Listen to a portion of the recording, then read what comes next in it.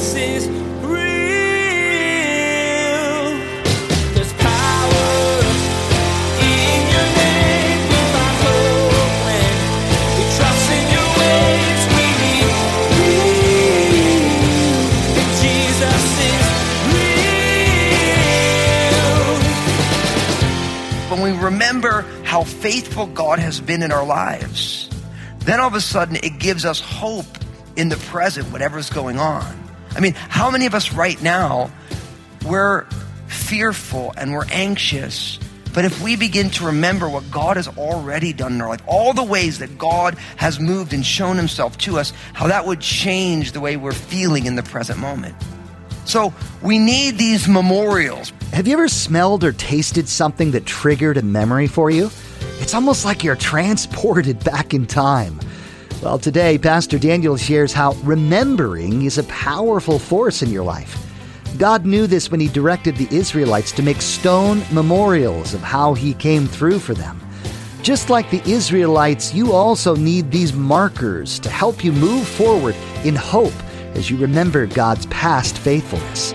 Now, here's Pastor Daniel in Joshua chapter 4 as he begins his message, The Stones. Jesus is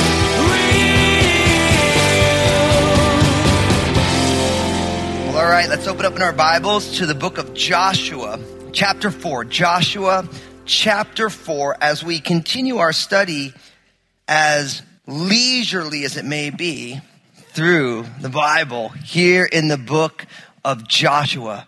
You know, I was thinking about this as I was coming to church, about what an awesome blessing it is to get to study the Word of God together.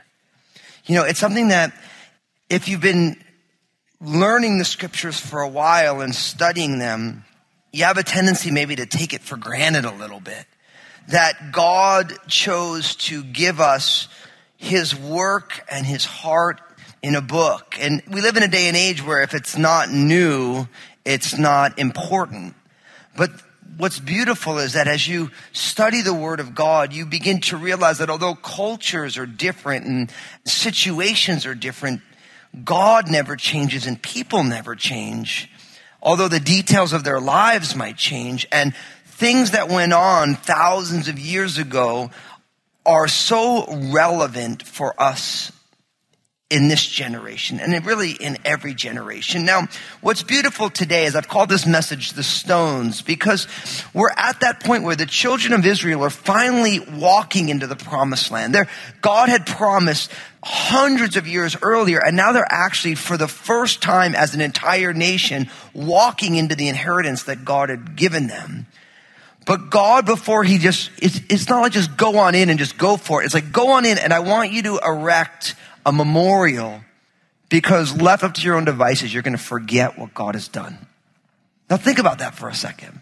That it's so normal for us in the busyness of our lives that we forget what God has done. And because we forget what God has done, then it changes the way that we live in the present, because when we remember how faithful God has been in our lives, then all of a sudden it gives us hope in the present, whatever's going on. I mean, how many of us right now, we're fearful and we're anxious, but if we begin to remember what God has already done in our life, all the ways that God has moved and shown himself to us, how that would change the way we're feeling in the present moment. So we need these memorials. We need these ways to recollect what God has done. It's interesting because within Christianity, of course, you have Christmas and Easter. But when most people think about Christmas and Easter, most of society doesn't think about Jesus. You think about Easter bunnies and getting a bad credit card debt. If you're an adult, if you're a child, you just think about a lot of presents. But the rest of us just think about all this debt that I'm racking up. But that's what happens in our culture, where all of a sudden you take something and it gets slightly changed so that it misses the point. And I think what's important for each one of us is we need to learn in this generation how to set up memorials to be able to remember the things that God has done.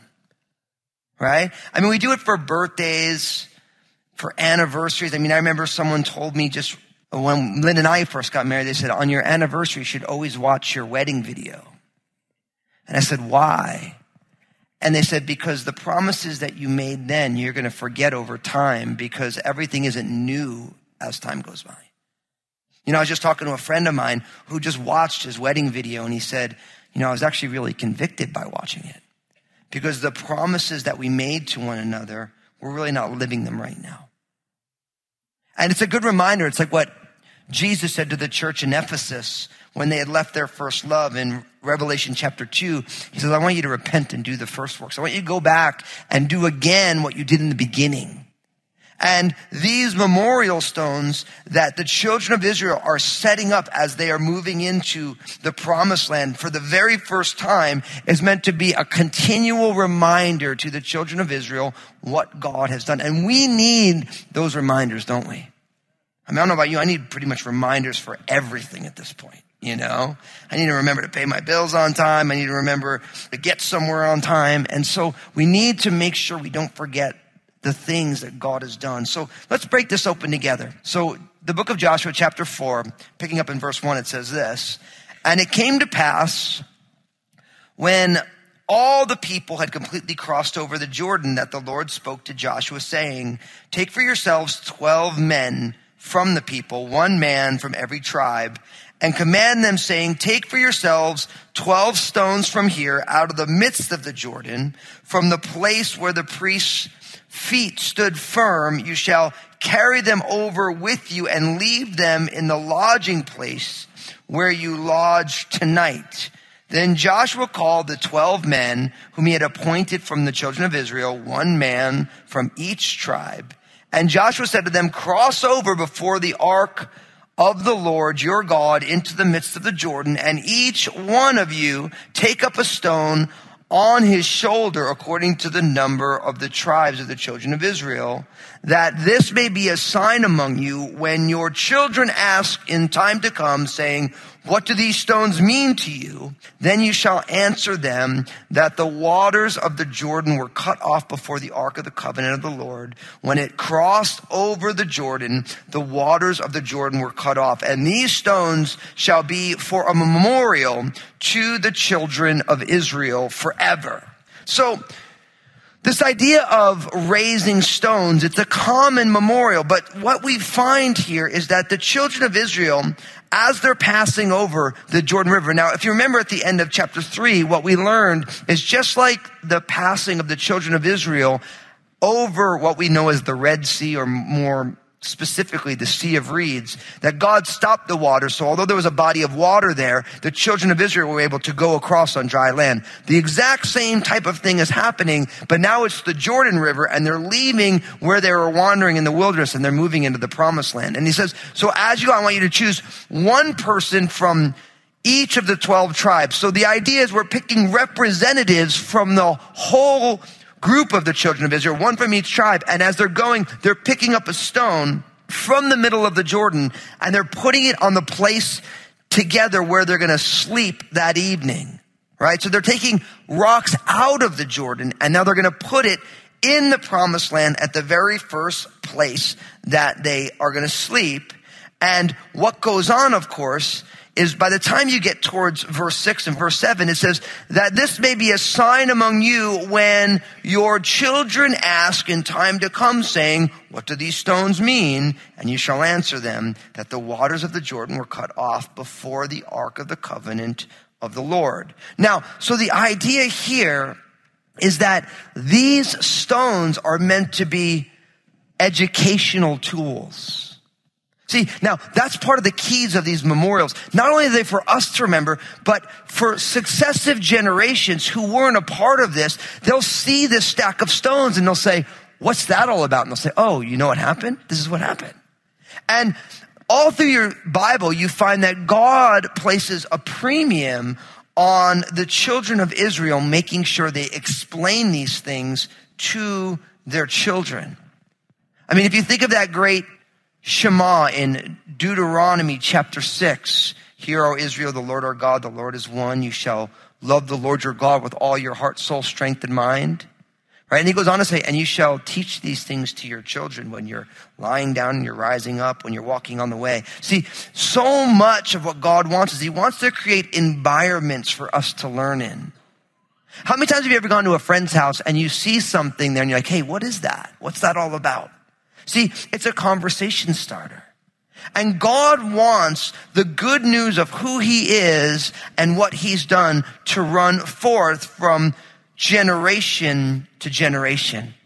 You know, it's interesting. We live in a day and age where people have a tendency to say things like, and some of you have heard this, I think it's wrong that you raise your kids to believe in your religion.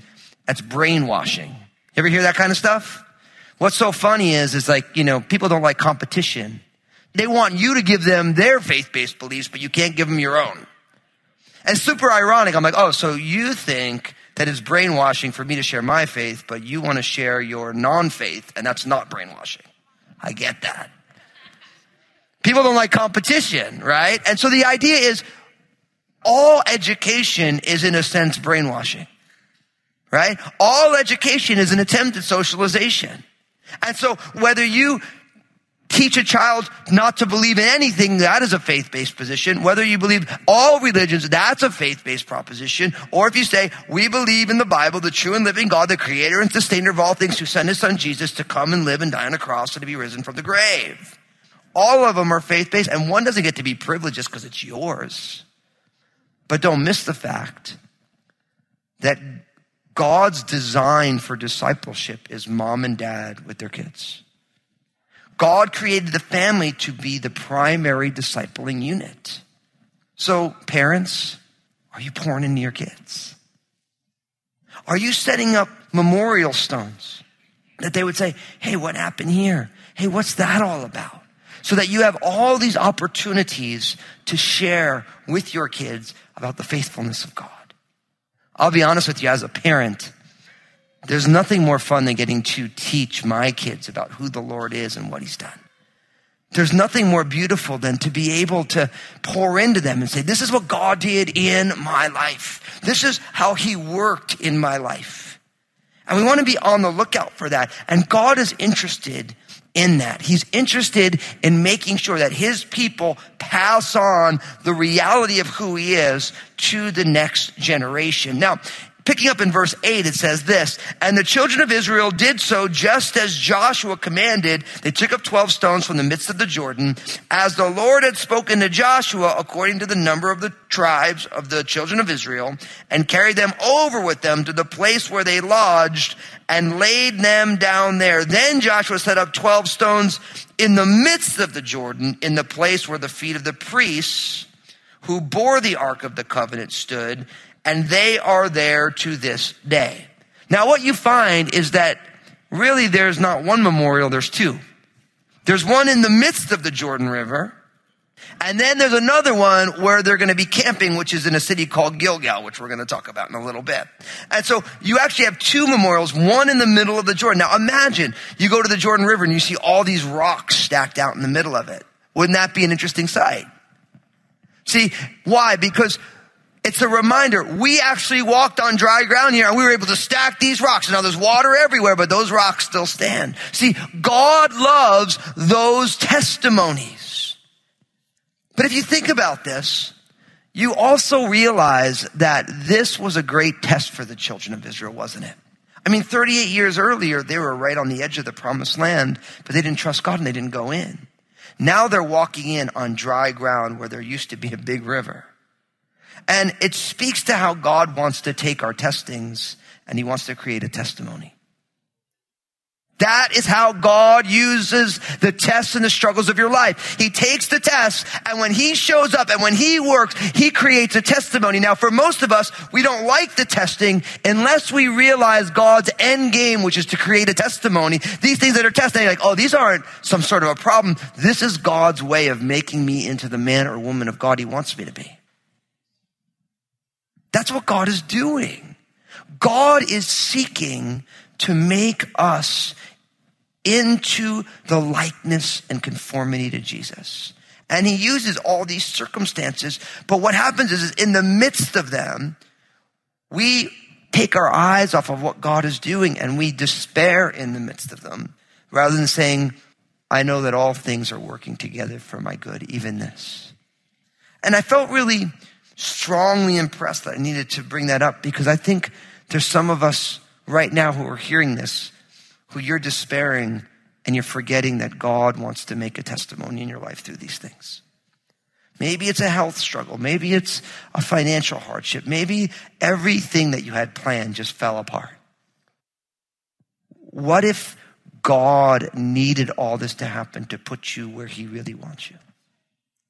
See, when we get our eyes off of what we think ought to happen and we say, Lord, your ways are better than mine.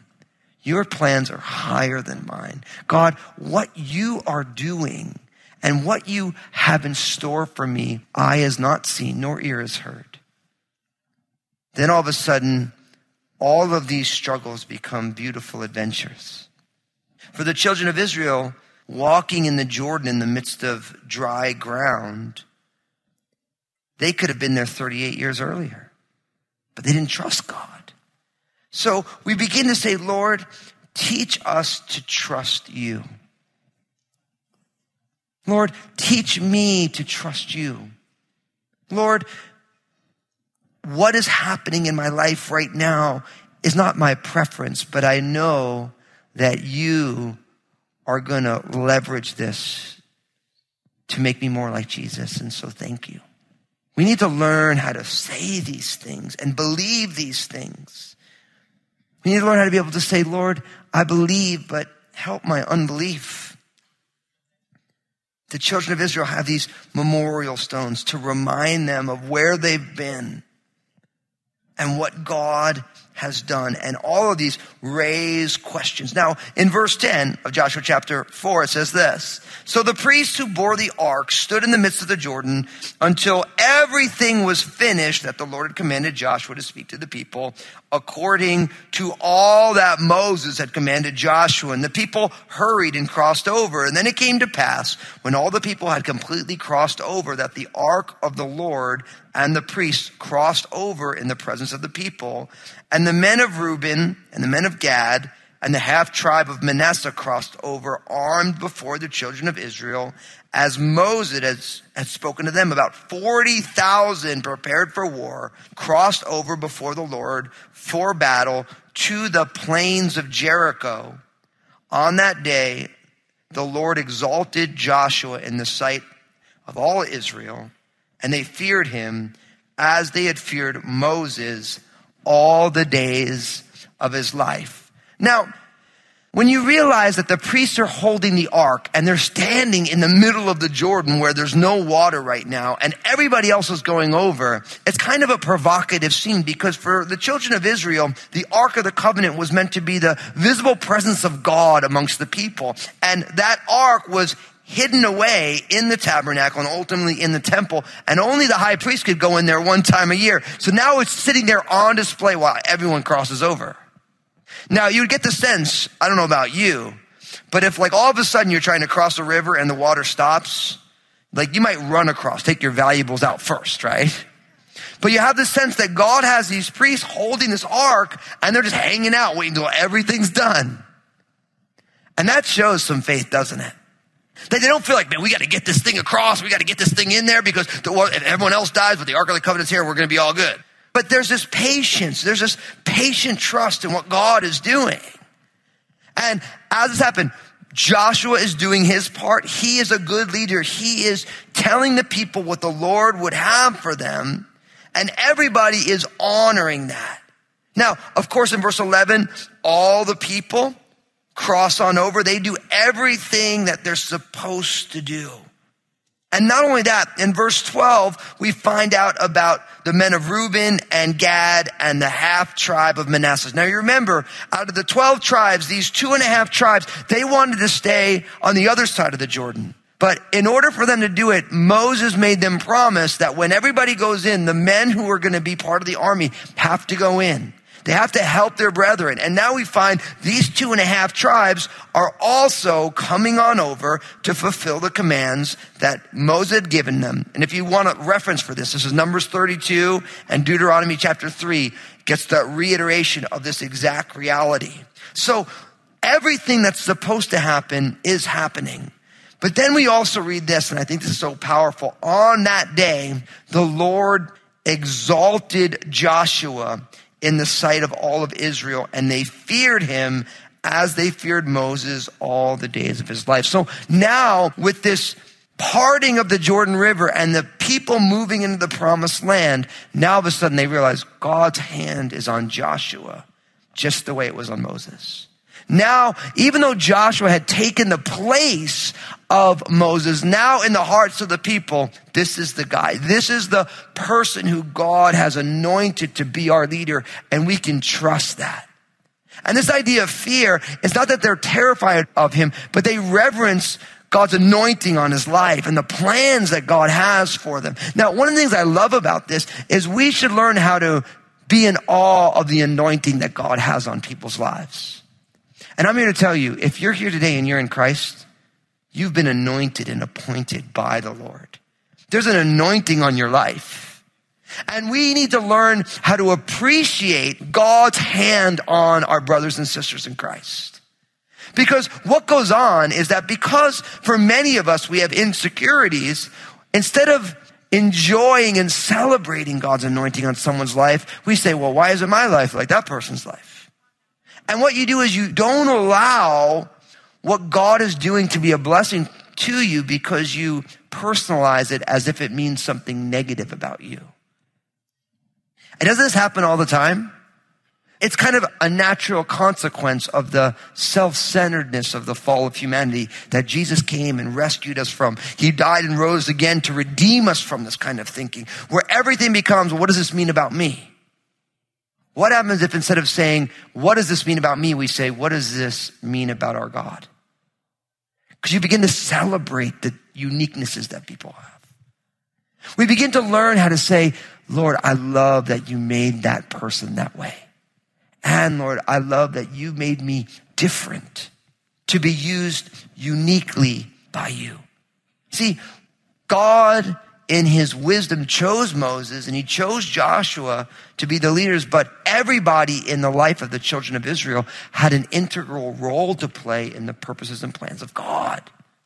Yeah, Moses and Joshua were the face people for it, but everyone had a part to play. I mean, think about those 12 people who were chosen to carry those rocks. What about those priests? Because of being born of the tribe of Levi, now all of a sudden they get to care for the different utensils within the worship community. See, everybody has a role to play. And when you fast forward into the New Testament, what you find is that the Apostle Paul speaks about the people of God as a body. And if you think about your body has all these different parts to it. I don't know a whole lot about biology. Some of you know you love all that stuff. I don't understand a lot of it. But what I do realize is that every part of your body is perfectly suited for a specific function, that if it doesn't do that, the body is not working well. Jesus is real. You are uniquely suited to the role that God has for you. It's been tailor-made just for you. That's what Pastor Daniel reminded you of today. Everyone has a different role in the work that he's going to do in the world. And that means each person is essential to making things work the way they're supposed to. So, embrace your role. Don't compare yourself to others and what they're doing. Just keep your eyes on the Lord and simply respond to what Jesus is leading you into. Everyone needs a little encouragement to get through their day, and we have a way to provide that for you. Pastor Daniel has some excellent advice, truth, and love to share in his 2-minute messages available on Facebook, Instagram, and Twitter. Just go to JesusIsRealRadio.com and click on the social media links to find them. You won't be disappointed, and your day just might get a little brighter. Hey everybody, this is Pastor Daniel Fusco from Jesus is Real Radio. I'm so excited about what Jesus is doing through this ministry to change lives and restore his people. Would you consider partnering with us as we continue to share the message of Jesus here on Jesus is Real Radio? You can find out more and donate securely online at JesusIsRealRadio.com. Thank you for prayerfully considering this. Make sure to tune in again as Pastor Daniel will explore more of how remembering God's past faithfulness helps you lean into what he wants to do in and through you now. Embracing the abundant life he has for you means staying connected to him as he leads you step by step through through whatever comes your way. You'll be encouraged to hold tight to God and let His Spirit move in and through you. There's more to come from Pastor Daniel's series called Conquest. Please glance at the clock right now. Make plans to join us again for another edition of Jesus is Real Radio.